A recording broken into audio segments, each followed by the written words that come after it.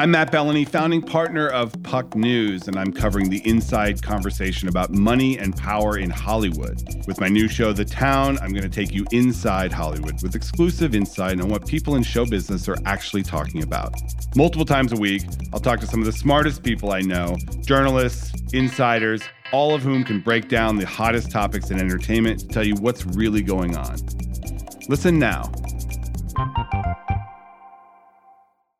This episode is brought to you by State Farm. From your morning podcast to your fantasy team, we know you personalize your entire day. That's why State Farm helps you personalize your insurance with State Farm Personal Price Plan. It offers coverage options that help protect what you care about most at an affordable price just for you. Like a good neighbor, State Farm is there. Prices may vary by state. Options selected by customer. Availability and eligibility may vary. This episode is brought to you by Lululemon. Guys, if you're ready for a new pair of pants, try one of Lululemon's ABC pants. They're made to make you look and feel good.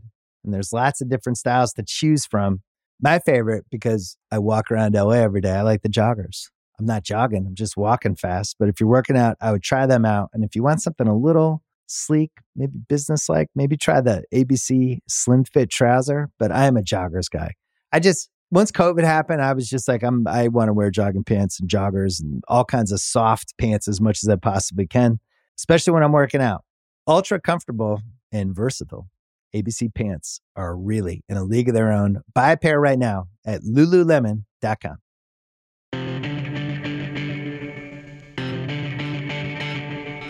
It is the Ringer NFL show, part of the Ringer Podcast Network. I'm Kevin Clark. On a chaotic Tuesday, we've already done this once before. We're adding another episode on top of an emergency episode. It is a double emergency podcast. This has never happened ever in the content game. I'm joined by Stephen Ruiz. Hello, Stephen. Hello. Nora Princiotti. Things are happening. Things are happening. Ben Solak is here. This is pod racing, baby. All right. This is pure, undiluted, A-grade football content. All right. Drew Lock has been traded. I'm so mad. To the Seattle Seahawks. Is the headline. So let me tell you what happened. So Aaron Rodgers announced he was re-signing with the Packers, an extension with the Packers, staying with the Packers. That particular slice of news was put to bed. We recorded a podcast. We ended the podcast. We had a wonderful discussion after the podcast about 8-man football in Nebraska. It went weird places. And then after we all hung up, about a minute later, I read an ad, and then Russell Wilson got traded to the Denver Broncos. So we had to reconvene. And what we're going to do is we're going to just do this on Russ, and then we're going to put, right after we're done with Russ, the rest of the episode, the Rodgers stuff. We got into some Mike Gesicki talk. I promise you, had we known Russell Wilson was not going to be a Seahawk by the end of the day, we would not have spent time on T. Higgins, weird hypothetical scenarios, and Mike Gesicki. But here we are. So let's start here. There are two stupid things that I and we said in the second part of this podcast when we didn't know what was going on. Number one was that the Broncos were losers in the Aaron Rodgers situation. And number two is I said this, which is that when a franchise wants to keep a quarterback, they've always kept them when they're under contract. And that seems to have changed today with Russell Wilson, an actual superstar quarterback, changing teams. It's one of the first in a modern era. Russell Wilson's significantly better than, again, I'll get to this, but this is not Jay Cutler and this is not Matt Stafford. He's A, better than Matt Stafford, but B, that was a rebuilding team. That gets to the question of where the Seahawks are right now in their life cycle. But I'll start with you, Ben. What stands out? Oh, brother. I have no idea how this works.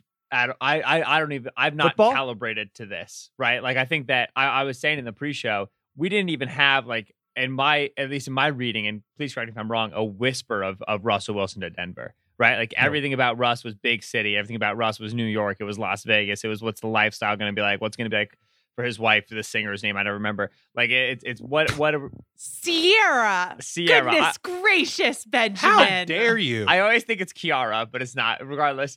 Okay. Oh my That was worse than God. not knowing her name this at is all. Terrible. This is terrible. We're busy right now. This is some grim, dark stuff. Denver has obviously looked like a team that has felt like they are a quarterback away. Vic Fangio, before he was fired, said very plainly in I think it was the post-game presser of their final game, what's the difference between you guys and the other teams in the division that are all fighting for the playoffs in the playoffs? He was like, it's quarterback position, right? Receiver-wise, right? They have Cortland Sutton on an extension, Tim Patrick on an extension, Jerry Jeudy, they are ready to go. Running back-wise, they have Melvin Gordon in the building with Javonte Williams drafted. Gordon is a free agent, but they look like they're going to try to bring him back. They are ready to go. Along the offensive line, Garrett Bowles, Graham Glasgow, Dalton Reisner, Quinn Miners, Lloyd Cushenberry, like they have a good offensive nucleus. The quarterback is the difference. And everything seemed pointed towards Rodgers. And we called them a loser because they missed out on Rodgers. And they hired Nathaniel Hackett. It looked like that was to get to Rodgers. And Adam Schefter tweeted right away, right after the trade was announced, actually, this is not a direct reaction to Rodgers signing at Green Bay. Don't put it in the newspaper that the Broncos wanted Rodgers first, and then they're settling with Russ. So there's a little bit of like a question mark there, but this team still felt like they were that elite quarterback away. We were all looking at Rodgers. We know Rodgers would be that elite quarterback. You now open up the question, which is why I'm very scared that Steven is on this podcast. Yes. Is Russ He's ready to still an elite quarterback? And with Russ's age and play style, it is very tricky to think about how Russ is going to adapt into presumably what Green Bay was doing and what Nathaniel Hackett has done West Coast-wise. Those are extremely dissonant ideas. And reconciling those two and finding a happy medium is not going to be easy and not going to happen quick. And expectations are going to be very, very high on this offense. And so this is a bold stroke. And I'm not sure it's going to be clean, neat, easy, or effective. If it is, sick. But they're figuring out what exactly Russ is in Denver, first time out of Seattle, is really, really tricky. This reminds me, there's one analogous thing, and it was in 2011 when the Nets and the Knicks were both trying to get Carmelo Anthony, and then the Nets didn't get him, and then they immediately sent the same package to Utah for Deron Williams. Like Deron Williams, that was it. Where they're just like, you know what? We bundled all these picks together. We might as well spend them. Steven, you had a take before we started recording, and I don't even want to ask a question. Just get it out into the open. I don't know if this is necessarily a win for the Broncos, to be honest with you. Like trading that package for Aaron Rodgers, that is a smart deal because you bring Aaron Rodgers on. It doesn't matter what offense you're running. It's going to be good. It doesn't matter who your coach is. It's going to work because it's Aaron Rodgers. Here's the thing about Russ. He turns every single offense he's in, no matter the personnel, no matter the guy calling the plays, into the Russell Wilson offense. And guess what? The Russell Wilson offense, it isn't a good offense. It isn't a sound offense. It's an effective one, but it's not something you could rely on week to week to week. And the older Russ gets and the harder it is for him to do the backyard football thing that he does so well. He does it better than anybody else that we've seen try to pull that off. I think it becomes less realistic for him to stick at that level of quarterback play that he's been at for the last 10 years. I just don't know if they're getting the guy they think they're getting. If they think they're getting 2017 Russ, they're not getting that guy. And that was the peak of his play. Nora, who are they getting? I'm looking up heights of Broncos offensive linemen. God. As you should. John Elway knows how tall Russell Wilson is. This is bananas. He's an outside consultant now. Elway, this is the first move and this is how of we the know. post-John Elway era, is he's outside the building. They padlocked the doors. They said, get this guy out of here and get a quarterback shorter than 6'5". This is how we know it's real. I'm not with Steven. I think your first duty, if you're running the Broncos right now, was to upgrade at quarterback. I think there's everything that Steven just said is true, but I think not having Drew Lock and having Russell Wilson instead matters more. There's going to be growing pains with this offense, and maybe it will never be able to get off the ground and truly fly in just an insanely competitive division. But the alternative is going nowhere, and there's at least a ceiling here that's not just competitive, but is really, really good. And that's what they didn't have before this. The caveat with that is that we don't totally know what beyond Drew Lock they're sending back in terms of players. The picks, like the window is open. I don't want to be reckless here, but like you can figure out the picks situation later. I'm just curious if we will have a different perception of, holy crap, this roster is loaded with such young talent once we know exactly who is going back to Seattle in this. Like, I agree with what Nora said. I don't think it's a great trade for the Broncos, but I agree. It's something they had to do, especially after last year. You have to make this move, and they put themselves in a position where they had to make the move.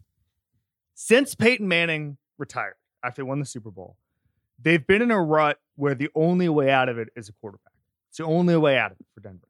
And even if you overpay, there's no such thing as overpaying for a franchise quarterback. Your question right now, Steven, is whether or not Russell Wilson still is that quarterback. I understand that.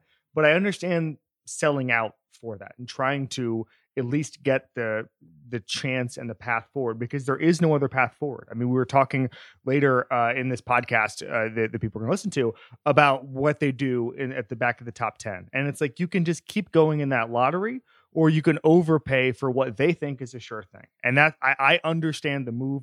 I would make the move. I understand your concerns, but I would make this move. I would do it too, though. That's the crazy thing. I don't think it's the smartest bet, but it's a bet you absolutely have to make. Yeah. Because the other bet is Drew Lock. Right. And at this point, Russ is $24 million on the cap this upcoming year, 19 base with a $5 million roster bonus, and then 27 next year. So nice. 51 million over 2 years. Take a swing at Russ. You got an extra second and an extra third from the Vaughn trades. You're not really going to super put yourself out in terms of draft capital. Like, obviously, you're going to spend first instead. You're still going to have like a number of picks to take swings on. Like, it is relatively calculated. It's like the risk is relatively mitigated in terms of like the ways that people have swung for franchise quarterbacks before. I just think we do have to say, like, that you put yourself in a bad spot. You had to get a quarterback. You had to, like, Nora said, like, this is the window. You got to be able to hit the window. It's all true. They have the third best quarterback in the division, right? Like, even if you like Russ like that. Maybe. No, they have Steven. Oh, come on. They have the third best quarterback in the division. Yes. Who was better last year? Who was better? It wasn't even Russell close. Wilson was better last year before he hurt his finger. What do you want? Jesus, Steven. You're out of your mind. Okay. What? Firstly, we do got to get Derek Carr up out of this division, because I agree that Derek Carr is generally underrated and deserves love and also the ability to win games, which he does not currently have in the AFC West, because he's the fourth best quarterback. But like, I'm just saying, like, it sucks for Derek Carr that he's so good and also the fourth best quarterback in his division. Regardless. Fine. Okay. I just feel bad for him. Regardless. If only there were a solution to not being as good as other people. Leaving and going to an easier division. Be better. You be better. Russ. Which Steven thinks has already happened, by the way. Yes. Russ is the third best quarterback there. And if the Broncos had to send, like, Surtain, right, in this trade, like, they're going to start to lose some of their stars on defense. I would imagine, like, I would hope they sent Judy. I don't think that Judy maps super well onto how Russ plays. I think that you would rather have Cortland Sutton be the featured receiver in that offense. I think Tim Patrick makes a lot of sense for how you want that to work. I think Noah Fant makes a lot of sense for how you want that to work. So I'd be curious to see about that. But like, they're going to lose some stars. The window is there, but it is worth noting, like, even if you're getting peak Russ, you still got a gamut in that division, man. Our buddy Peter Schrager is reporting that the deal, and hopefully we'll get the entire package by the end of this podcast. The deal right now is Drew Lock, Shelby Harris, a noted offensive rising star, and 4 picks. Oh, that sounds like Jerry Jeudy. Of That's course, sad. of course, the freaking Seahawks would be like, Shelby Harris, baby. Oh, 280 pounds, bats, passes. Focus, guys. Lock in. Jiminy Christmas. I mean, I hope the rising star is Jerry Jeudy for the reasons that Ben laid out. I don't know why he thinks this is good for George Fant. I think it's actually the opposite news for him, because if you've looked at Russ's history with tight ends and the fact that he doesn't target a very specific Noah Fant, part of the not field. George Fant. And oh, sorry, Noah Fant. Fant plays like Jimmy. Same guy. We're gonna get prime Jimmy Graham. There's been a lot of Jimmy Graham comments about this podcast and the Aaron Rodgers podcast. Look at Jimmy Graham's stat line in Seattle. It's good enough. Oh, hold up. Smell test. Go ahead. Sniff those pits. Now, your bits. Feet, toes, come on. Ugh. Could be fresher, right? It's all good. Old Spice Total Body Deodorant Spray is gentle enough to use all over your body, giving you 24/7 lasting freshness with daily use, from pits to toes and down below. So every smell test gets a shop for Old Spice Total Body Deodorant. All right. I've got a couple of things that I want to get to. Number one is, let's handicap the AFC West in general. I'm not talking about quarterbacks. I'm just talking about teams right now. What does this look like to you, Nora? I mean, I think you still put KC first. Yes. Then LA, Denver. LA's got a lot of money to Raiders. spend. Yeah. Spent some And of it it also on Mike depends Williams. who the noted Yeah. offensive rising stars. I don't like this blind item stuff here. Yeah. Yes. That's a pretty But big. I And think so, that's assuming Telesco makes some decent moves with the next couple of Mike Williams. weeks. 3 years, yeah, 60 he's million. Resign Mike Williams. There's moves that can be made here. I swear to high heaven, if the rising offensive star is Javonte Williams, I get to fight Pete Carroll. If they got a defensive lineman and a running back, we got to take the team away from that man. It feels like that might be it. Just in the sense that like that's the kind of thing you would say, like noted. If Like it's noted offensive if, rising yes, star. exactly. You would like say if Javonte, it was such a Jerry good rookie. Jeudy. If it's Javonte, this is the worst thing that's ever happened. Okay, All right. let's put a pin in that, and we'll wait for further updates. Ben, so like AFC West. I think the Chiefs are the best team in the division. I think the Chargers are the second best team in the division. That's certainly pending and kind of projecting out moves that we expect the Chargers to make. Yeah. Aggressive moves at corner, aggressive moves along the interior defensive line. Like you said, they have a lot of cap space. And then the Broncos, who presumably have traded their first overall pick this year, of course, and have made the Russell Wilson trade. Not as much cap space, probably not going to make as many corresponding moves. But I think the Chargers and Denver right there are kind of 2-3, and I think the Raiders are a clear 4. Raiders got a lot of work to do to redo that defense. And then you have your Josh McDaniels, Derek Carr nucleus of questionable efficacy. And so to me, Chiefs the clear 1, and then A nucleus of questionable efficacy. So it's it's 3 players, 2 first rounders, 2 second rounders, and a 5th for Russell Wilson and a 4th per Jay Glazer. and the 3 players are Fant, Shelby Harris, who like is a good player. It's No, just annoying that this is a thing. Locke, Locke, Shelby Harris, and a mystery player. which is probably Javonte Williams. As Okay, long as relax. it's not Sutton, I'm fine with whoever it is. Because I Yeah. think Sutton is a guy that needs to be there if Russ is going to be Russ. Okay. So let's talk about the Seahawks now, for as much as we don't want to do that. This is some grim stuff. The Jamal Adams trade to go all in and capitalize on Russell Wilson's years. Woof. Where do we want to start, Ruiz?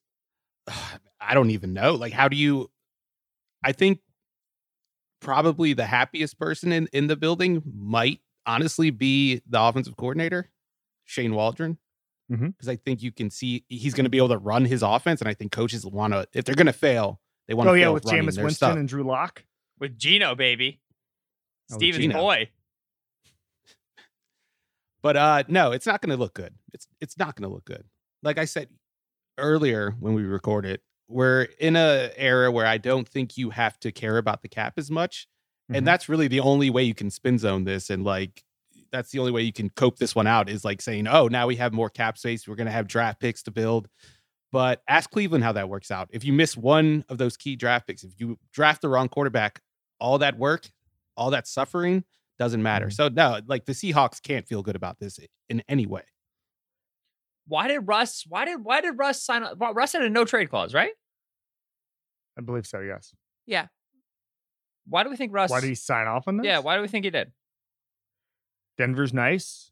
This was already, I think the narrative was that it was a great place to play because the roster was pretty good. I don't know if I necessarily agree with that when what we're talking about compared to the other teams in the Right. division.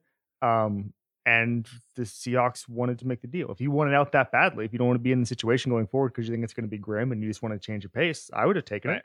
No, I think so too. I think a lot of the, at least again, like in my read of the situation before this, was a lot of like Russ will leave for the right spot, and now it seems like it was like Russ was leaving, and like Yes. once we found a spot, we were going. I think I underestimated just how badly Russ wanted out of Seattle. If you had asked me to handicap it 2 hours ago, I would have told you Russ was more likely to stay than go, and now it seems like he was going and he was getting somewhere no matter what. I think part of I that, though, and I don't want to put words in your mouth, Ben, so you can correct me if I'm wrong, but part of that is because there just wasn't buzz about this, right? Like it was just a Yes, very absolutely, quiet yeah. Right. situation. I think if we just looked at does Seattle have what they would need to have to really be able to not even maximize Russell Wilson, but just to be good enough to compete in the way that you would want a team with a very good quarterback still and Russell Wilson to compete? I think the answer is kind of no. Like they're going to be bad. That roster is, I mean, a little bit less bare depending on what they're getting back. It and is. with the picks, but It is Noah Fant. It is Yeah, Noah it's no Fant. fan. I just saw okay, that. okay. But you just can't miss on all of your draft picks for the better part of a decade and not have that deterioration happen around the quarterback. I also did not expect this to happen just because there had been absolutely no rumblings about it, which is, by the way, impressive. At the same time, I don't think it makes a decent amount of football sense for Wilson to want to do this, I think. And I don't think Russ looks at that division in Mahomes and Herbert and thinks I'm the third best quarterback. He thinks certainly. I'm just I like don't think them. any of these do that. No, yeah. Any of these guys I do didn't that. think that was Drew part Lock of it, might, but yeah. Right. This is weird for Seattle, man. This is not enough for Russ. This is not like Shelby Harris, Noah Fant, Drew Lock, 2 firsts, 2 seconds is not enough for Russ. Do they have? I mean, not that this is a big deal, but you're giving back and forth. Yeah. This whole the fact that this was kept so well under wraps makes me wonder if there's a corresponding quarterback move that they feel confident about. Sure. Like someone like Matt Ryan or something. Ryan. I was going to say Derek Carr. I don't want to do that again. Well, no, but Or are they kind of throwing their hands up like this is not a good roster? Sure, but or they just got the 9th pick in the draft and they can be in the quarterback sweepstakes for someone like Malik Willis. Okay. How old's Pete? Pete want to do a 70 rookie years quarterback old. again? 70. Yeah. Pete. I don't know. He wants to do something. I mean, by that logic, Right. he should have just kept Russell Wilson and kept him moving. But he didn't want to do that. He's rebuilding with younger players. Right. Like, I think it's weird that Pete Carroll at 70 years old is like, bring on a rebuild. I think that is weird. Right. That's what I'm saying. I don't like the I don't know. Seattle rookie quarterback in Seattle is tricky, especially because if they draft Malik Willis out of Liberty, are they going to become a quarterback run team? Because they had that kind of quasi option available with Russ. They couldn't have mained it, but they could have sprinkled it in a lot, and they didn't. Do they think that Malik is a Russell Wilson caliber second reaction thrower, scramble, create outside of the pocket downfield? Oh, buddy, that's a leap.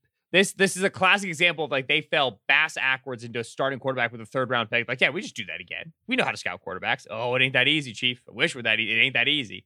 I don't know if that's the route I'd like to take. To me, I don't. This is weird. I don't get it for Seattle.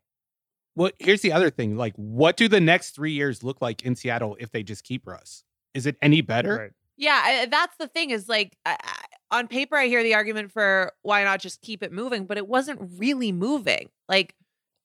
Russ being hurt is obviously a big part of this, but they were 7-10. This is not a good team. Okay, so they were 7-10. Russ got hurt. It's worth noting that the 3 seasons previous, they were 12-4, 11-5, 10-6. They made the playoffs in every single year, and they won the division in 2020. I'll be the first to say that Seattle's process wasn't optimal, but the team didn't have a losing record since 2011 before this season. I would think generally, I unless they are really strong on, we can see the writing on the wall for Russ. We know he's getting old, and we want to get out now while the getting out's good. A lot of NFL teams would talk themselves into keeping this thing running. That would be very understandable to me. That's totally fair. I just do feel like it was trending in the wrong direction. Yeah. It's usually we, the media, think things are trending the wrong direction. NFL teams nah, let's stick it out. It's much less common to see the media be like, oh, things are probably trending the wrong direction. And teams be like, yeah, let's make an aggressive move. That's new, especially for a team like Seattle, which is very rock 'em, sock 'em, stick it to them. This is the way we're going to do things. Let's do some winners and losers. Losers, DK Metcalf, Jamal Adams. I mean, I don't know about Jamal Adams, but I think DK Metcalf is the biggest loser out of this. No, I meant Jamal Adams just in the sense that he didn't want to be in a losing situation, and now he's in a super losing situation. Oh, yeah. I mean, he was on a 7-10 team, so he was already in that. The other thing, though, is the other piece that we don't know here is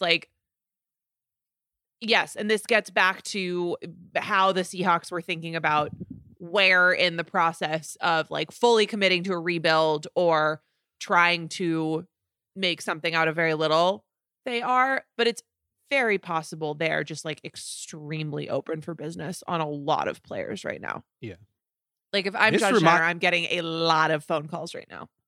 This kind of reminds me of the Khalil Mack trade. I know obviously it's an edge rusher versus a quarterback, but it's a move where you're giving up on a big player that you should not be giving up on in theory. But I think in the long run, I wouldn't be surprised if a year or two from now, we're thinking it was a smart time to pull the plug on it. Yeah. It's I very agree. prescient if it hits, which is impressive for an NFL team. And they're the ones that they see Russ every day. So I put him on watch just from watching him from afar, but they see it every day. I think they would. Ooh. I did, Like and this is Kevin an at the top, Kevin said- emergency watch designation. At the top, Kevin said, NFL teams do not get rid of superstar quarterbacks that they don't want to get rid of. Yeah. What if Maybe they wanted to get rid of them. Right. All of Right. this is just That- boiling that's my down thought, to Steven rating Derek Carr above Russell Wilson. Steven telling Andy Benoit he was right about Stafford over Russell Wilson, which he did this past week. Steven's just the anti-Russ propaganda is out of control. Did you stop no. Andy Benoit in Indy and tell him he was right? Yes. Yeah, I said good take. Great take. A takesman recognized the takesman.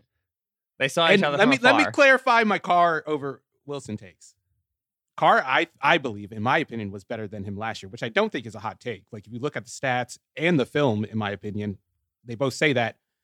But I would not be surprised if he's better than him going forward because of how they play and their respective play styles. Like if Russ's legs go or his arm goes, what is he as a quarterback? Like if he can't throw those moon balls. And I agree. I think that if Russ's legs goes, it impacts him a lot more than it impacted like Drew Brees, right? I very much agree with that. I also think that we've seen like astounding leaps in quarterback longevity over the last 10 years of football, let alone 5 years of football. And if there's anybody that's going to be like super gung-ho in April about doing the right thing to his body to make sure he's 100% for the upcoming season, it'll be Mr. Unlimited, okay? It'll be hype videos, eating bread made out of footballs, Instagram workouts with bands and things, Russell Wilson. So like, I think that Russ longevity is the thing that like I'm concerned about, but I'm not so positive that like Russ's body's going to fall apart because Russ seems like the sort of dude who's going to be really stoked about keeping his body together. Unfortunately, there's no workout for being 5'10". If only. As someone who's 5'10", I can tell you there's lots of workouts. Okay, bud. Going boxing later. Okay, pal. All right. I just want to get it out there that this is not enough for the Seahawks. It's not like some haul. People are like, here come the Seahawks. Dude, it's 2 firsts. Like that's and players that aren't going to get them significantly better. Like this is not some foundation. They gave up a 1 already for Jamal Adams this year. Like this is not like Schefter phrased it as this is the foundation for them to start their rebuild. What foundation, brother? Like there's just nothing here. They got to get lucky in the same way they already had to get lucky. This is not for me enough to say we're confident in our ability to rebuild this thing. They have 1 extra first round pick than they would have if they did not make the Jamal Adams trades and the Russell Wilson trades. They were in the red. Now they're back to 0. Yeah. I don't think yet. They're not in the black yet. So just do the 2013 draft all over again, John Schneider. Hit it. Go. Bunch of 5th round picks going to the Hall of Fame. Get him in here, baby. Michael Bennett. Generational safety in the first round. Yeah. No It'd problem. be nice. Anything else going on, guys? Any other winners or losers? I mean, DK, poor guy. I'm making Solak a loser. Now we know for why saying DK didn't want to watch the. Now we know why DK Metcalf came on this podcast and said he didn't want to watch the Super Bowl. Yeah, felt the writing on the wall. Metcalf came on this podcast and then was just like, I don't really want to talk about football. And then we're like, yeah, that's a tough time for a football podcast hit. I'll tell you, I was already pretty excited to see what Ejiro Evero, the new defensive coordinator of the Broncos, was gonna do. Kind of a guy with a Brandon Staley background who's already taken over like a big Fangio structure. Talked earlier about the fact that maybe they're losing Patrick Surtain. Keeping Surtain is incredible. Got Callahan in the building. Got Simmons in the building. Got Ronald Darby still there. Like, Evero's been a guy who's been talked about as a rising defensive star.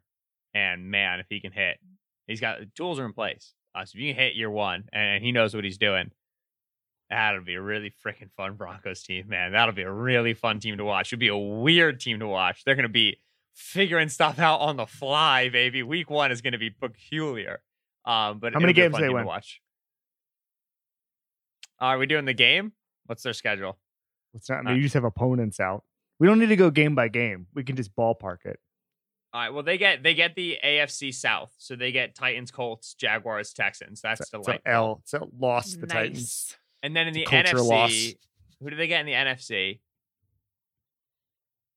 They get the West. Oh, they play the Seahawks. Yeah. It's a W. They win 11 games. 9 and 8. Yeah, I was going to say 10. It's just still a I tough like 11. divisional I'm with schedule. Solak. Yeah. They're wiping It'll the be AFC good. South. They're wiping the AFC South. It's no problem. Also, Von Miller should go back now. 5280, baby. You know who's a loser in this? The last team searching for a quarterback that has not found one. I wonder who Okay, that is. also, look, if we're doing winners and losers, Aaron Rodgers kind of a loser. Yes, I Say thought it. about that. He's Big got to time be I mad. thought about that. He's got to be big mad. Stole his moment. His big day. Russ just like 15 minutes of a news cycle, and then Russ just swooped in, took it away. He doesn't even get to lead off this podcast anymore. He's punching air. He's going to see this in the podcast queue. Mhm. And he's going to see that he's the second emergency podcast and he's going to punch air. gonna have Honestly, to, the do only another way to cleanse. win the news cycle is to retire. Do it. Just renege And on all of unretire. it. Just What if tomorrow he's just like, I don't know. What if Rodgers just starts my floating out, future like, I is don't a know if I beautiful wanna be here. mystery. My Demand future, a trade yeah. to the Seahawks and then win. Yeah. All right. Anything else, guys, before we get to the Rodgers portion of this all? I do want to ask right now our March 8th predictions. Who's the week 1 starting quarterback for the Seattle Seahawks? Malik Willis. Malik Willis. Yeah, Nora? I guess. I don't know. It What? makes me want to pick Drew Lock. But that's like the right answer. So now I want to Uh-huh. give a contrarian pick. I'm going Drew Geno. Lock. Go Geno Smith. Geno Smith. You know, Geno Smith's going to beat. I'm going to tell you something right now. Geno Smith would beat Drew Lock in a quarterback competition. Yeah. Without question. is this the Mitchell spot? Is this the old Trubisky No. round 2 run? I don't think that he gives you anything functionally different from any of those Yeah. other guys. Yeah. I'm just saying if Waldron's going to run the Sean McVay offense, Jimmy Uh-huh. and Trubisky become viable options. This I is a just- that sad, seems like a dark weird day in Seattle, This baby. seems like a weird stopgap to me. This team is not good. They're gonna take the Trubisky money and sign 4 running backs with it, and a safety. So Equal long as impact. it's not Drew Lock, we've all won. Can't rule it out. I agree with this. Can't rule it out. What about Minshew? Listen, if an Eagles quarterback is getting traded, it will not be Minshew.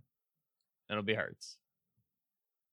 Because they'll be trading for another quarterback who is Deshaun Watson, who may or may not become available in the trade market. So that's also very much an option because the Seattle would absolutely take Hurts. I don't know. I mean, I just the Watson thing. Like I heard some people talk about that at the combine. Like team people were like, "Well, when Watson becomes available, like, well, he's not on Not the sure NFL that's schedule. happening, Yeah. We're not exactly the grand jury isn't exactly revolving around the new league year. I'll leave Right. it at that. There's just They and see it happened Russ gets last year, traded and too. they're like, oh, we gotta hurry up the process for the NFL Yeah. news cycle. just checking in on the legal process. No, it doesn't work like that. All right, guys, it's time for the second emergency pod in one. Never happened before. There's never been a Russian nesting doll of A little emergency Matryoshka eggs. pod. Stacking pods. Just Can we stack get the, pods uh, on pods. Mike Gesicki franchise tag pod. Can we get the Inception sound effect Yes. drop? And you hear the classical music playing Yep. in the background, like Joseph Yep. Gordon-Levitt did when you had to press the button or whatever. Ladies and gentlemen, Aaron Rodgers emergency pod.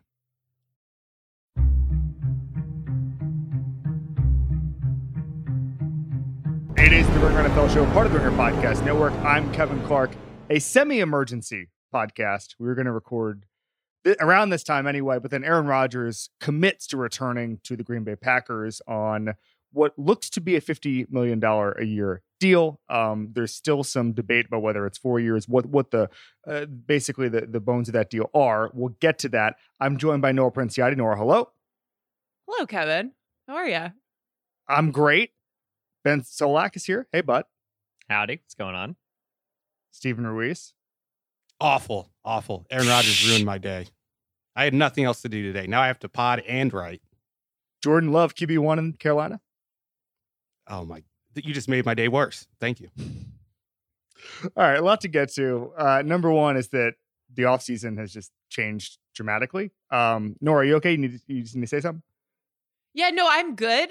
So, like, we're here because Aaron Rodgers sort of took our days by storm. And then as we started this, little inside baseball for the listeners, I usually turn my phone off, but I do sometimes get those, like, computer text notifications. And one of my friends Sure. just got engaged. So we've got a lot of news going on, but this is an Aaron Rodgers focused podcast, not a wedding focused podcast. That's for later in the offseason. Wow. Huh. I okay. forgot about wedding era, Nora. Good times. Yeah. She's in her wedding era. I'm still in my wedding era. Yeah. Was that a news dump by your friend? Actually, Was that a news dump? that was a news dump. But let's bring this full circle. Weren't Rodgers and Matt LaFleur at like David Bakhtiari's wedding in California over the weekend? Yes. Hammered this all out. The deals get done at weddings. Rodgers is in his wedding era too. We're all in our wedding era, guys. Are things more likely to get worked out at a wedding or pushed off? It depends on how David Bakhtiari and his fiance or his now wife sat them, right? If you're just like, table of all Packers guys. I feel like there was a Packers table. Right. I feel like there was definitely a Packers table. There probably was.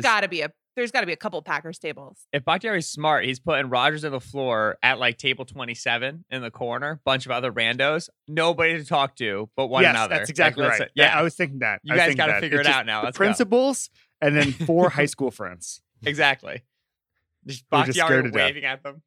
I feel like Shailene Woodley would take issue with Nora saying Rodgers is in his wedding era. I think she disagrees with that. That's actually very fair. All right. We're at minute 3 of this conversation, and it's already gotten off the rails. Let's get to the football. Ben, when you heard this, you thought what?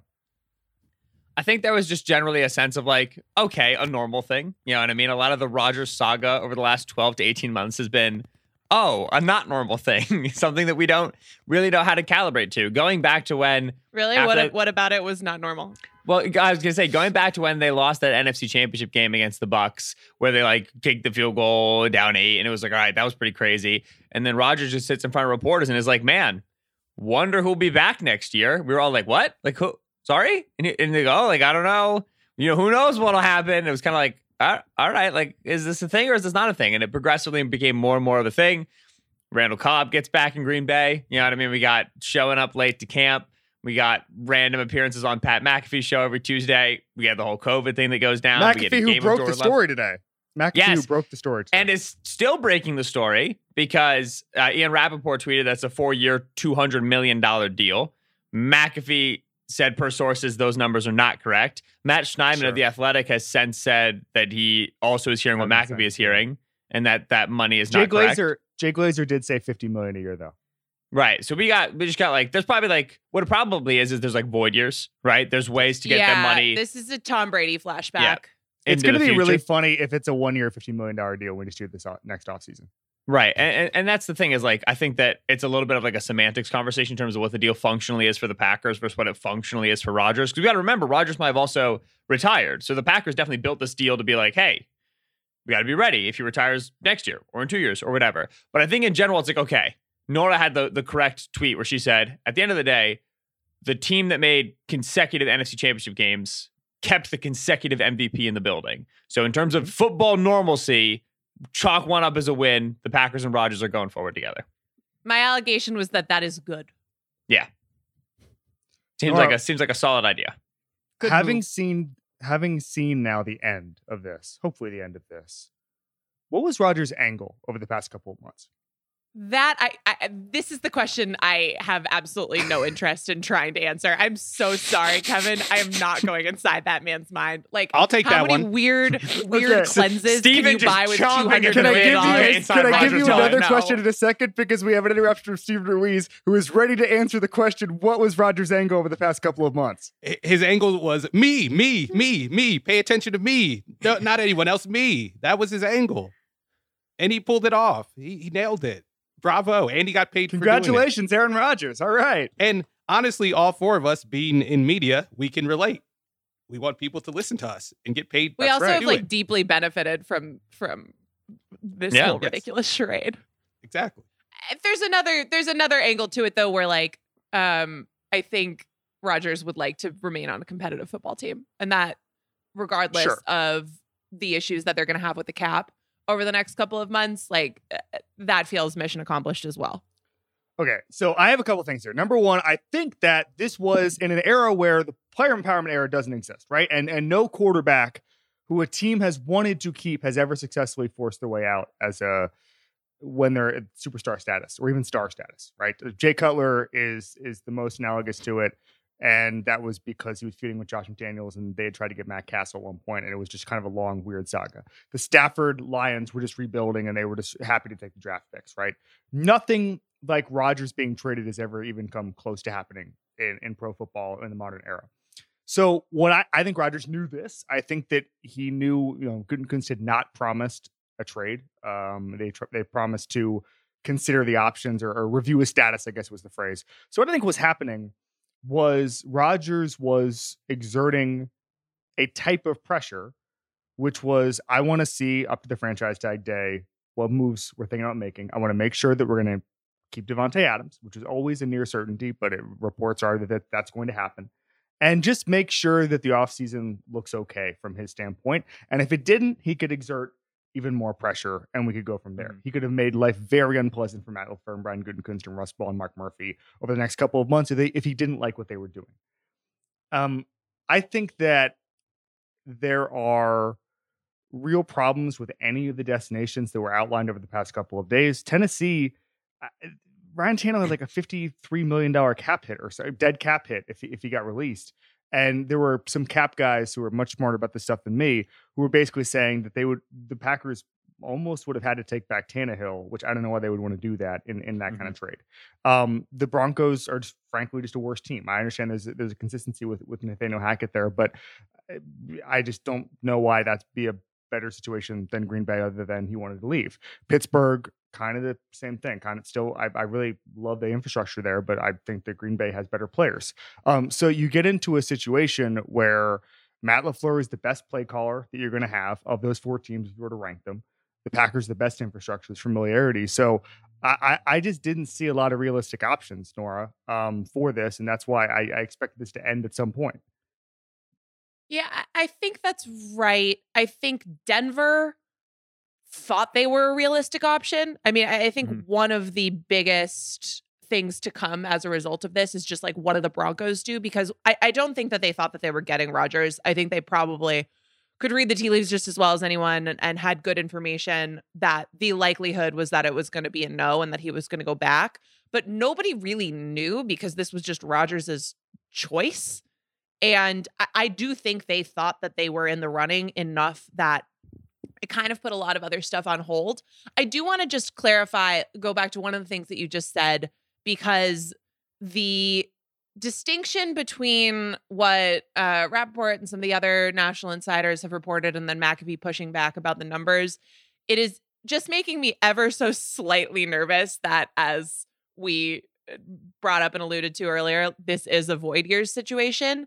You're right that no analogous quarterback has ever forced a trade in this situation. But what we saw Tom Brady do and what a quarterback with extreme leverage can do is essentially buy free agency, right? And it seems like this is not that. It seems like this is a, medium-term real extension. But if we find out that there's a bunch of void years on the end of this, I just want to, just in case that's where that ends up, that is the way that we've seen this happen in the past. That is how super, super high level quarterbacks have been able to buy their way into choosing their own destination. And it just, having been through the Brady thing, it just makes me nervous and I want to get that out there. I agree. And obviously the Brady thing was a free agent deal and not a trade, so it's not similar. And also, I read Jeff Benedict's book a couple months ago. They thought Brady was leaving 2 years earlier. The Krafts were kind of shocked. That's why it is similar though, Kevin, is because he did not have enough leverage to force a trade. But what he did have enough leverage to do was force a restructure that was going to allow him to get to the market. Yeah. And we are still not in a place with star quarterbacks, even the shiniest stars of them all, where they can force trades in that way. But they do have the leverage to change their contract status in a way that gives them the power to have more say over where they end up. All right, Nora, I get that. But Rodgers' situation was that his contract basically there was a restructure in 2021. Then the void year was 2023 basically. So he could have just waited out the contract, I guess, and then played the franchise. It would have been one more year. I just want, that is the one thing we don't know about what this looks like that could meaningfully change it. You know, if Right. it's And 201 Rodgers, by the million way- instead of 200, like big whoop. But that could make a difference. Rodgers by the deal could not have been franchise tagged if he waited out the 2 seasons. That was in the deal. Right. So Mhm. it is what Which it is. is again similar to Brady. Right. Ben, from a football standpoint, Packers NFC favorites? Ooh. Yeah. No? Who do the Rams resign? Rams got a lot of people to resign. Probably not Von Miller. All right. It's tight. The thing with the Packers, and this is really interesting to me, is last offseason, a lot of the Rodgers Packers will they won't. They was like, I want Randall Cobb, baby. It was like, all right, we'll go get you Randall. Aaron, how are you feeling about that? And now Randall Cobb's a free agent. Equinemius St. Brown's a free agent. Marquez Valdes-Scantling is a free agent. And given what's been said about Marquez Valdes-Scantling's market, Green Bay is not going to have the money to sign him, period. I think Robert Tonyan also is a free agent, if memory serves. Might be wrong on that one. He is. Yeah. He is. Yes. List of current Packers pass catchers. Devontae Adams, who hasn't franchise tagged. Sick. That's a free 2,000 yards. We love that. Amari Rodgers, 3rd round pick, could not see the field. Bad when he did so. Josiah DeGuara, a guy I kind of know, who played at the University of Cincinnati. Mercedes Lewis, he is a tackle playing tight end. Like, it is, the cupboards are even more bare than they were last season. Like, this is, I don't know what, again, like, knowing the contract structure is going to help us a lot. I would imagine the Packers found some way to leave or open some space for 2022, but the Packers desperately need pass catching weapons, which makes this whole full circle hilarious because you know what Rodgers wanted with the 1st round pick of the 2020 NFL draft? Pass catcher. And instead it's Jordan Love, who is again not going to play football this season. So it's Packers are certainly up there with the Rams. I think it's going to be tight, again, depending on kind of who the Rams re-sign. But the Packers have a passing game question. Even with Rodgers and Adams back, they need more bodies than they have right now. Who's better? Is there anybody better? Because the Cowboys seem to be getting worse. I think we're forgetting about the team that ended their season, the 49ers. Yes. But they've got quarterback. Niners have a quarterback change. Yeah. I think the Rams are the best team in the NFC. They have quarterback questions in that they might have the same quarterback they had last year when they beat the Packers, or 3 years ago when they beat the Packers. The quarterback question is, can we get a better quarterback out of Trey Lance? So I don't think the 49ers are going to get worse, barring injury. And if Trey Lance is better than Jimmy G, then they could be even better. I think the 49ers are a better team right now than the Packers are, which I think there's time for that to change. I don't think they're in salary cap hell that they can't get out of this offseason where they can't add a few more pass catchers. I think they're the new Saints. I think they're going to be the Saints for the next 4 years, where we're going to worry about their salary cap every offseason and it won't matter. The other thing is that in part as a result of this, the 49ers could start a bidding war for Jimmy Garoppolo. Like, we live in a world where Jimmy Garoppolo is the crown prince quarterback of this trade market. And I'm all about it. I'm all about this it. We just have to accept it. Did you say he's this year's Stafford? No, I'm not saying he's as good as Stafford. I mean, he's the veteran that's available. But he kind of is. Yeah. He's the one where coaches are in Cabo checking their phone to see if they've gotten Jimmy Garoppolo. Jimmy Garoppolo, go to Cabo challenge. Hey, Ben, I want to do 30 seconds on this because I've never heard this conversation before, truly. So everyone talked about how the Packers like Justin Jefferson, but obviously he wasn't there at 26. Okay. They could have traded up in some fantasy land, but they didn't. Okay. Mm-hmm. The next receiver off the board was T. Higgins. Would that have what would the Packers have looked like in an alternate reality where they took T. Higgins? Oh, better than they've looked the last couple seasons, baby. Oh, mama, T. Higgins on the opposite side. I mean, what T has been for the Bengals, especially this year, watching him play the second fiddle to Jamar Chase is exactly what you would have liked with Devontae Adams. Like, all right, you want to send coverage to Devontae? You want to single cover 6'4", 210-pound T. Higgins? It's fine by me. So yeah, him. Michael Pittman was next, right? 1 pick later. Not as good as T. Higgins, but also delightful. That would have really worked well. And I think Pittman, who is like the quasi one in Indianapolis right now, is much better suited as like a versatile number 2. That would have been great. Next receiver off the board was Laviska Shenault. No comment. I love Laviska coming out. Things aren't going great in Jacksonville. I'm going to get over it. Chase Claypool at 49. Yeah, and listen, the nice thing is that KJ the Hamler Packers, at 46. the Packers don't draft small receivers. Like Amari is the first one they've drafted in ages. And so at the time in 2020, they would have taken one of T, Michael Pittman or Claypool. Like they wouldn't have gone LaVisca or Hamler or they probably was that. Oh no, who else was in that second round? Regardless, they would have taken one of the big guys, and it would have been to their benefit. Now, Van Jefferson within the second round. They got to be good with this draft. They got to get immediate contributors because they're not going to have enough money. Like they're going to lose Lucas Patrick. They're going to potentially lose Devondre Campbell. Like there are a lot of guys who are potentially leaving. They got to hit. They got to hit big. All right, we can go around. Whoever wants to take this can. Biggest loser today. Oh, it's Jordan Love. You didn't even have to finish the question. You just had to say it's Jordan Love.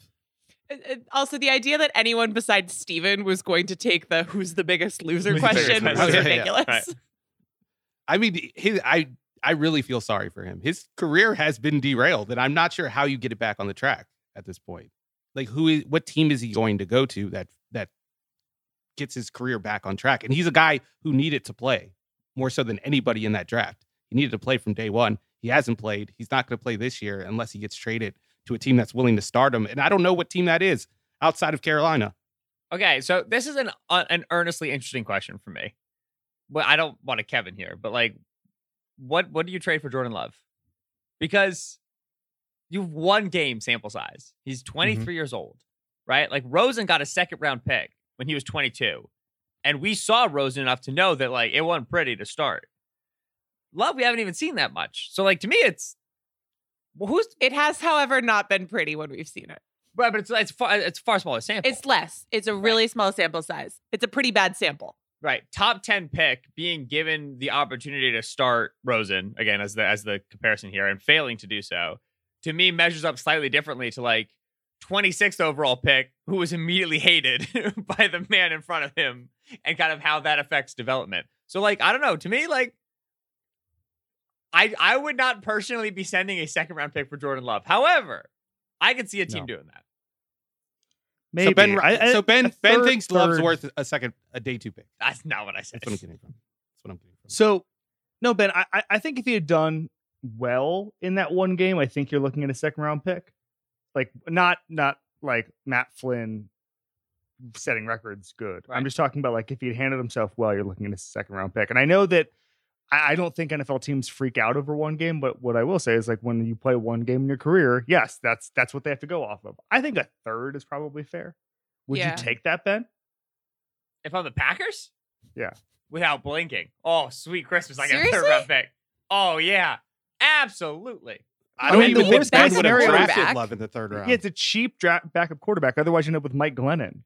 I'm fine. Give me Tim Boyle, baby. I'm fine at this point, right? Like, But like also, there was an ESPN report recently that like Mitch Trubisky might get significant money, whatever that means. If I'm the Packers, I'm not committing cap space to a backup quarterback when you can just like, if the merit of that is getting a third round pick for Jordan Love.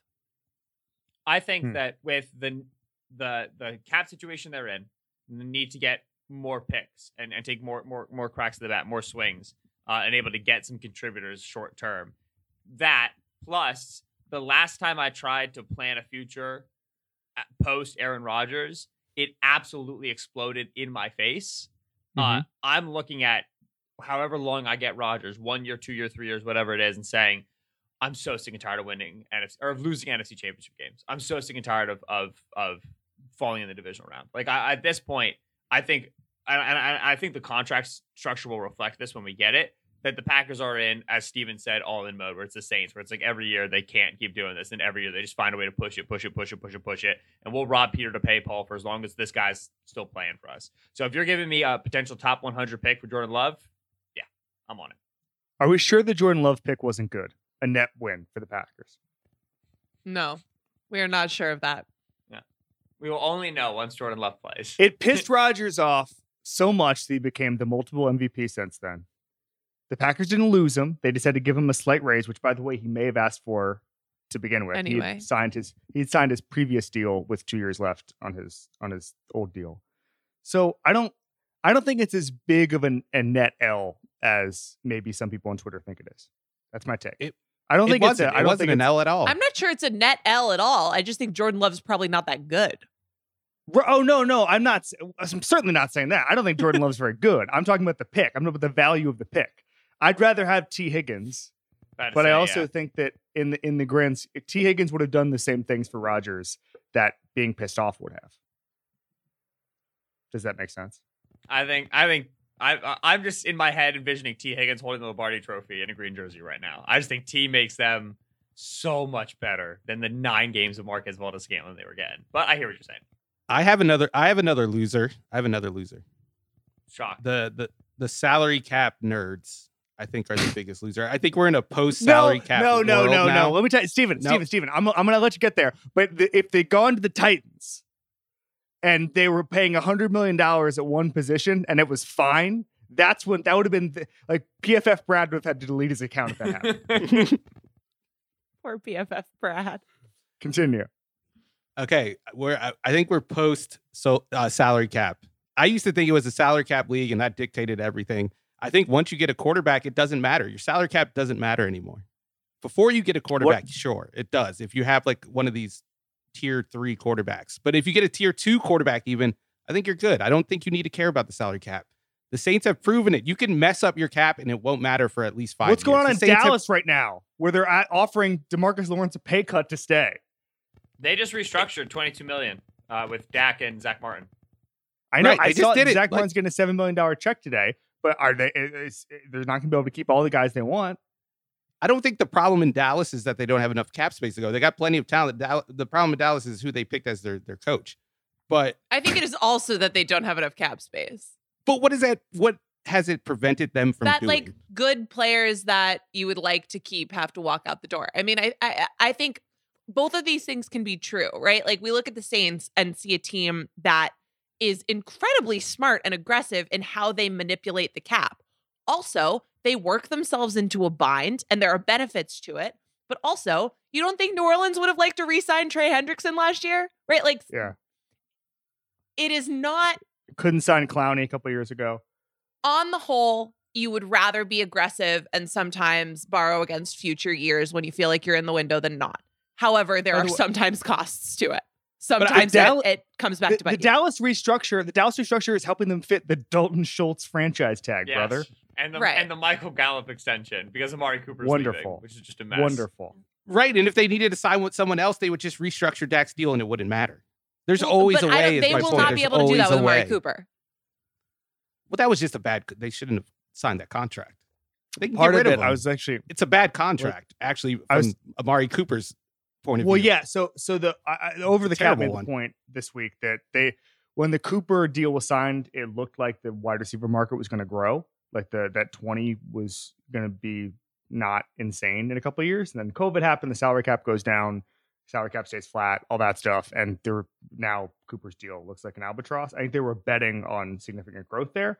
That is what it is. So the salary cap took an L. But also, like Jerry Jones pays people. Like the Cowboys pay players. 6 years. How much was Zeke's contract? 6 years, $90 million or something like that? All I'm saying is salary cap hell overrated. I'm not disagreeing with that. Aren't you saying salary cap hell is underrated? Underrated. No, but I'm saying overrated how bad it is. Lower, worse. Every team should be in salary cap hell because it's fine. It's a cool 72 No, it's cool. If you're not in salary cap hell, you're a dork. Yeah, like, that's what are you doing? That's true. Anybody who has salary cap flexibility is a massive nerd. Exactly. Yeah. Zeke Me and Elliott's, Kevin on the same page. Zeke Elliott's deal. Don't subscribe to this. Cap hit in 2022 is 18.2. Dead cap is 30 million. Hey, Cash Steven. 12. Steven, you know who has the most cap space of all teams in 2022? I bet I know.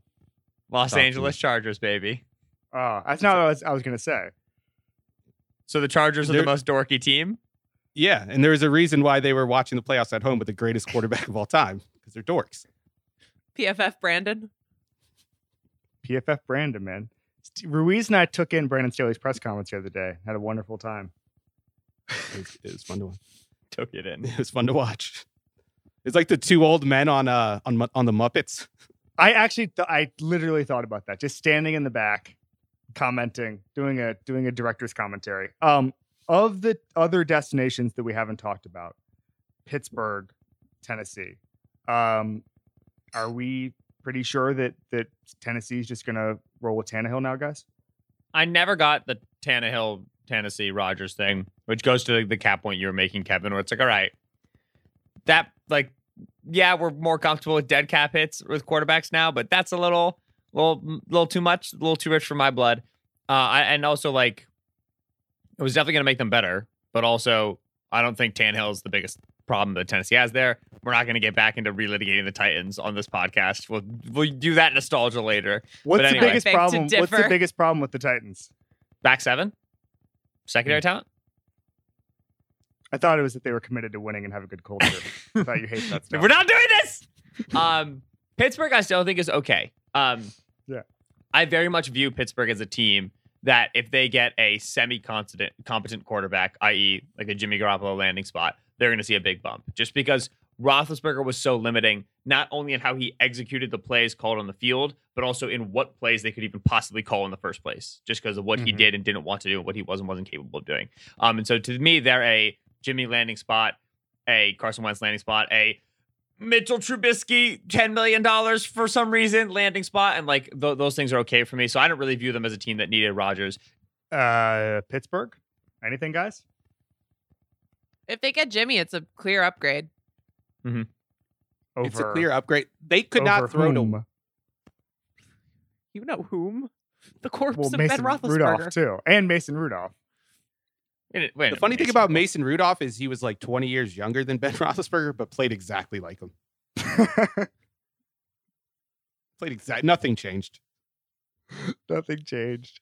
Anything else in this, guys, before we go on next topic? I'm glad it's over. It could have extended. I mean, Favre watch lasted until August. It was like Ryan Longwell on tractors in Mississippi.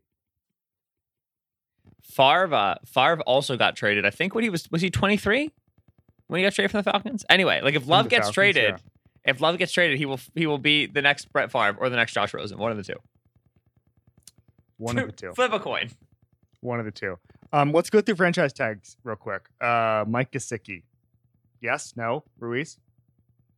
I have no thoughts on that one. I think like it makes sense because he's a good player, but he's not a great player. It came out of nowhere to me though. I don't understand. And the tight end tag is pretty manageable. Is so low. Yeah.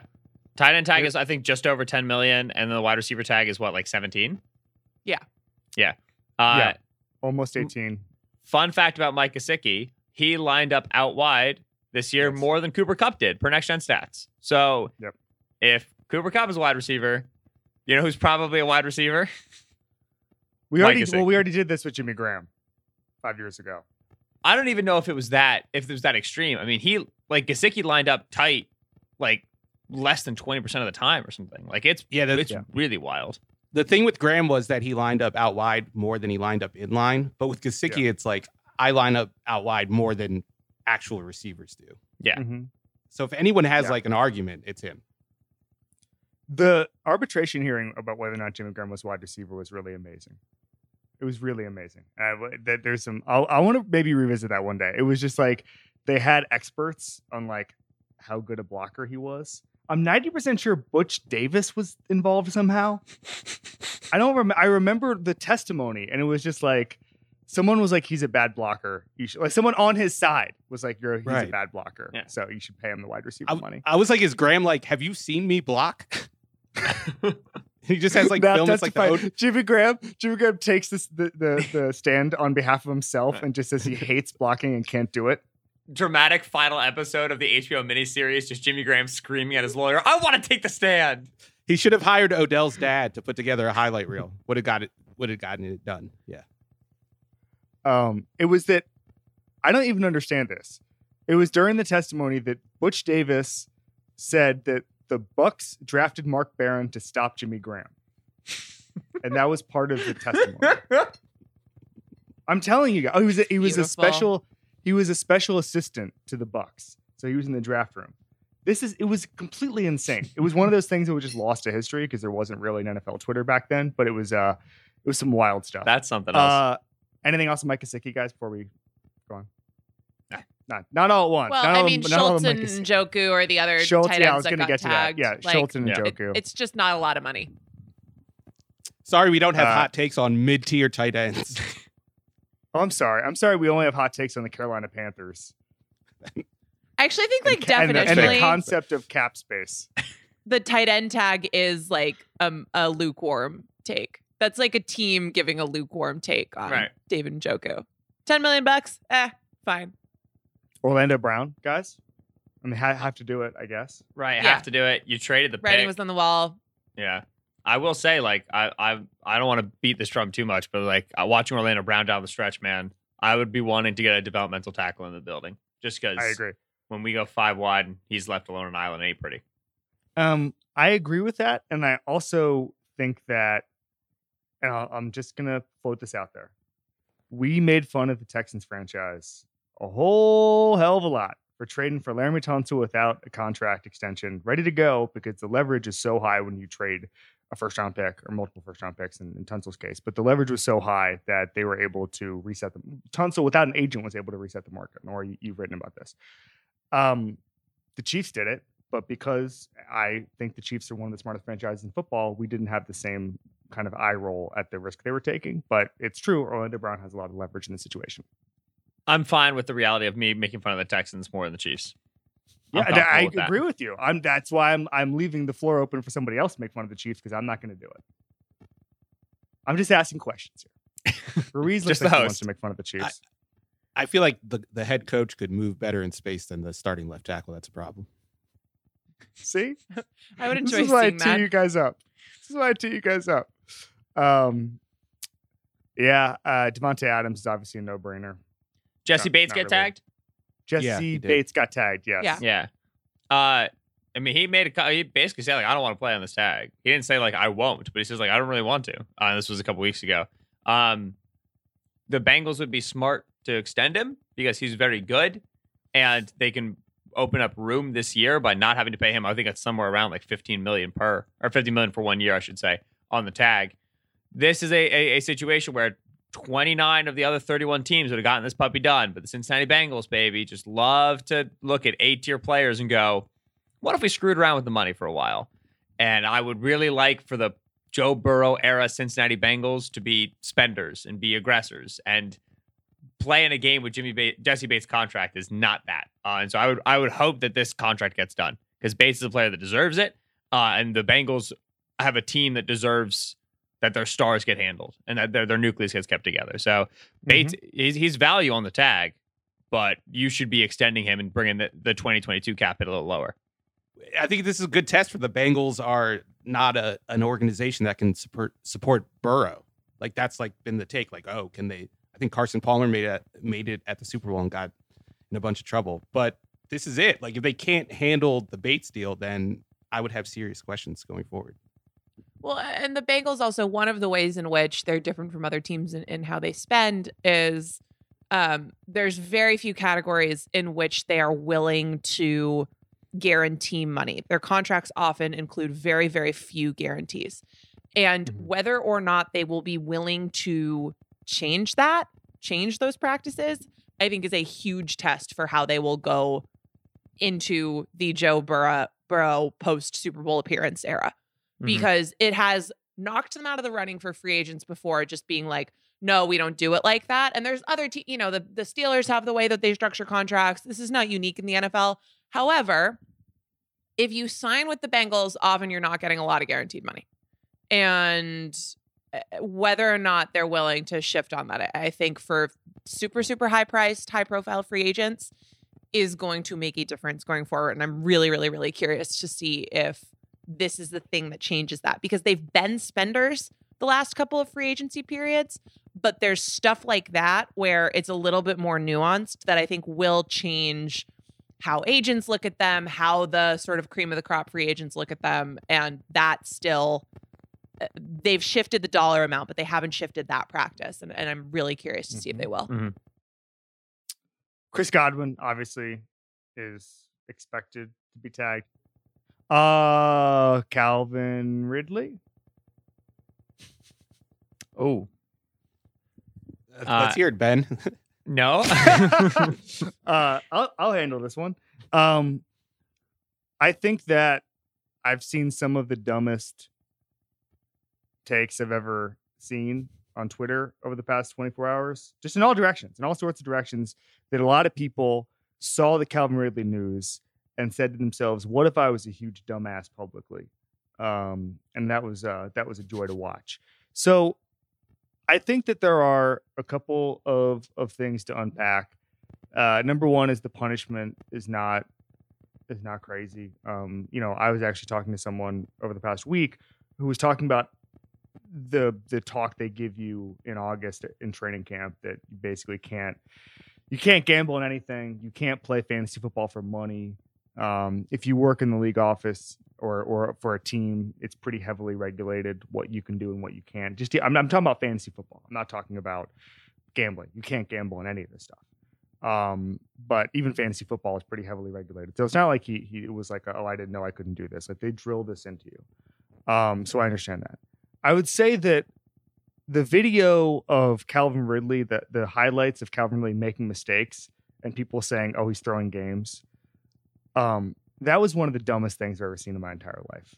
I was really into into that it. with anybody. You could to make a super cut of Ruiz stammering on this podcast over the past year and say he's throwing this podcast. And it's like, no, he did it like 4 times. It's fine. Wow, get hacked. He is. Ouch. Well, Steven is actively working against this podcast, but that's not for gambling. That's just a personal thing. But I just thought that was so unbelievably stupid. And we can do Occam's razor here. He was away from the team. He was at the Hard Rock Casino. He placed a bet. It got tripped by an AI company or whatever it is called Genius, which then flagged to the NFL. That's all it is. If it was anything nefarious, Genius wouldn't have gotten it from the Hard Rock app.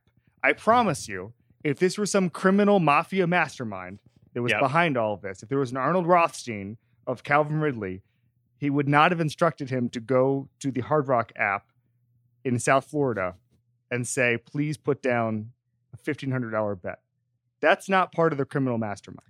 Wasn't a $1,500 bet. It was $1,500 total. Okay. He does not have a gambling problem. Very true. I see everybody's point here, except the people who think that this is part of some larger conspiracy. So you're saying that Calvin Ridley is not this era's Arnold Rothstein, is what you're saying? That's what I'm saying. The Falcons have nobody else. The Falcons can look to blame people throwing games, but they're still just the Falcons. I do want some audio of one of those calls for Terry Fontenot's office where the Patriots are like, hey, like Calvin, like potentially move. Like, what sort of price are you looking at? Just Terry going, we'll get back to you, because of that report that the Falcons like knew for weeks that something was coming, and they were just like rebuffing all trade calls, just kind of waiting for it to happen. It's like, no, absolutely. 3rd round pick sounds great. We'll get back to you in 2 weeks. No, they should have put a conditional. We'll talk. They could just put conditions on the pick. It's Right. Like, hey, if something happens with Calvin, we'll bump it down to a 3, but we'll give you a 2 for right now. I just want to say that I think all things considered, I personally have gotten off rather easy for also having been high on the 2021 Atlanta Falcons. I've said this before. Anybody who bets on the Falcons should be suspended from their job for a year. So that's where we should go with Calvin here, is that you just shouldn't have bet on the Falcons. Yeah, I mean, I didn't wager money. However, I did select them to win more games than they ended up All right. doing. I'm looking through my sheet and I'm seeing how many times I bet on the Falcons this year. Let's find out. Betting against Urban Meyer was so tempting that he risked his career for it. There's a lesson in that. And he won. He won the that bet. game. He didn't win the parlay, I don't think. Oh yeah, that's Nobody really wins parlays. no. Ben Solak I does. bet against the Falcons. I bet on the Falcons twice this year, and I won both bets. Was one of them the Jacksonville game? No, it was the first Saints game that they played, and then it was the Detroit Lions game. You keep track of all the bets you make? Yeah, you have Okay. to. You have for to? what? You have to. What? Yeah, No, well, that, see, wait, Ben, you can. Ben. No, you know what your process. don't is. have See what to, you're doing actually. well and what you're not doing Process. well. Ben, you're removing one of the core tenets of gambling, which is when you win money, you pretend it's found money and that you're making a pure profit instead of it's just covering your losses. How else are you How is he going to ever go? I'm looking at my very thorough spreadsheets right now, and I'm here to tell you: pure profit on the season and pure profit bet on the Falcons. Go Birds! Just different ones than usual. All right.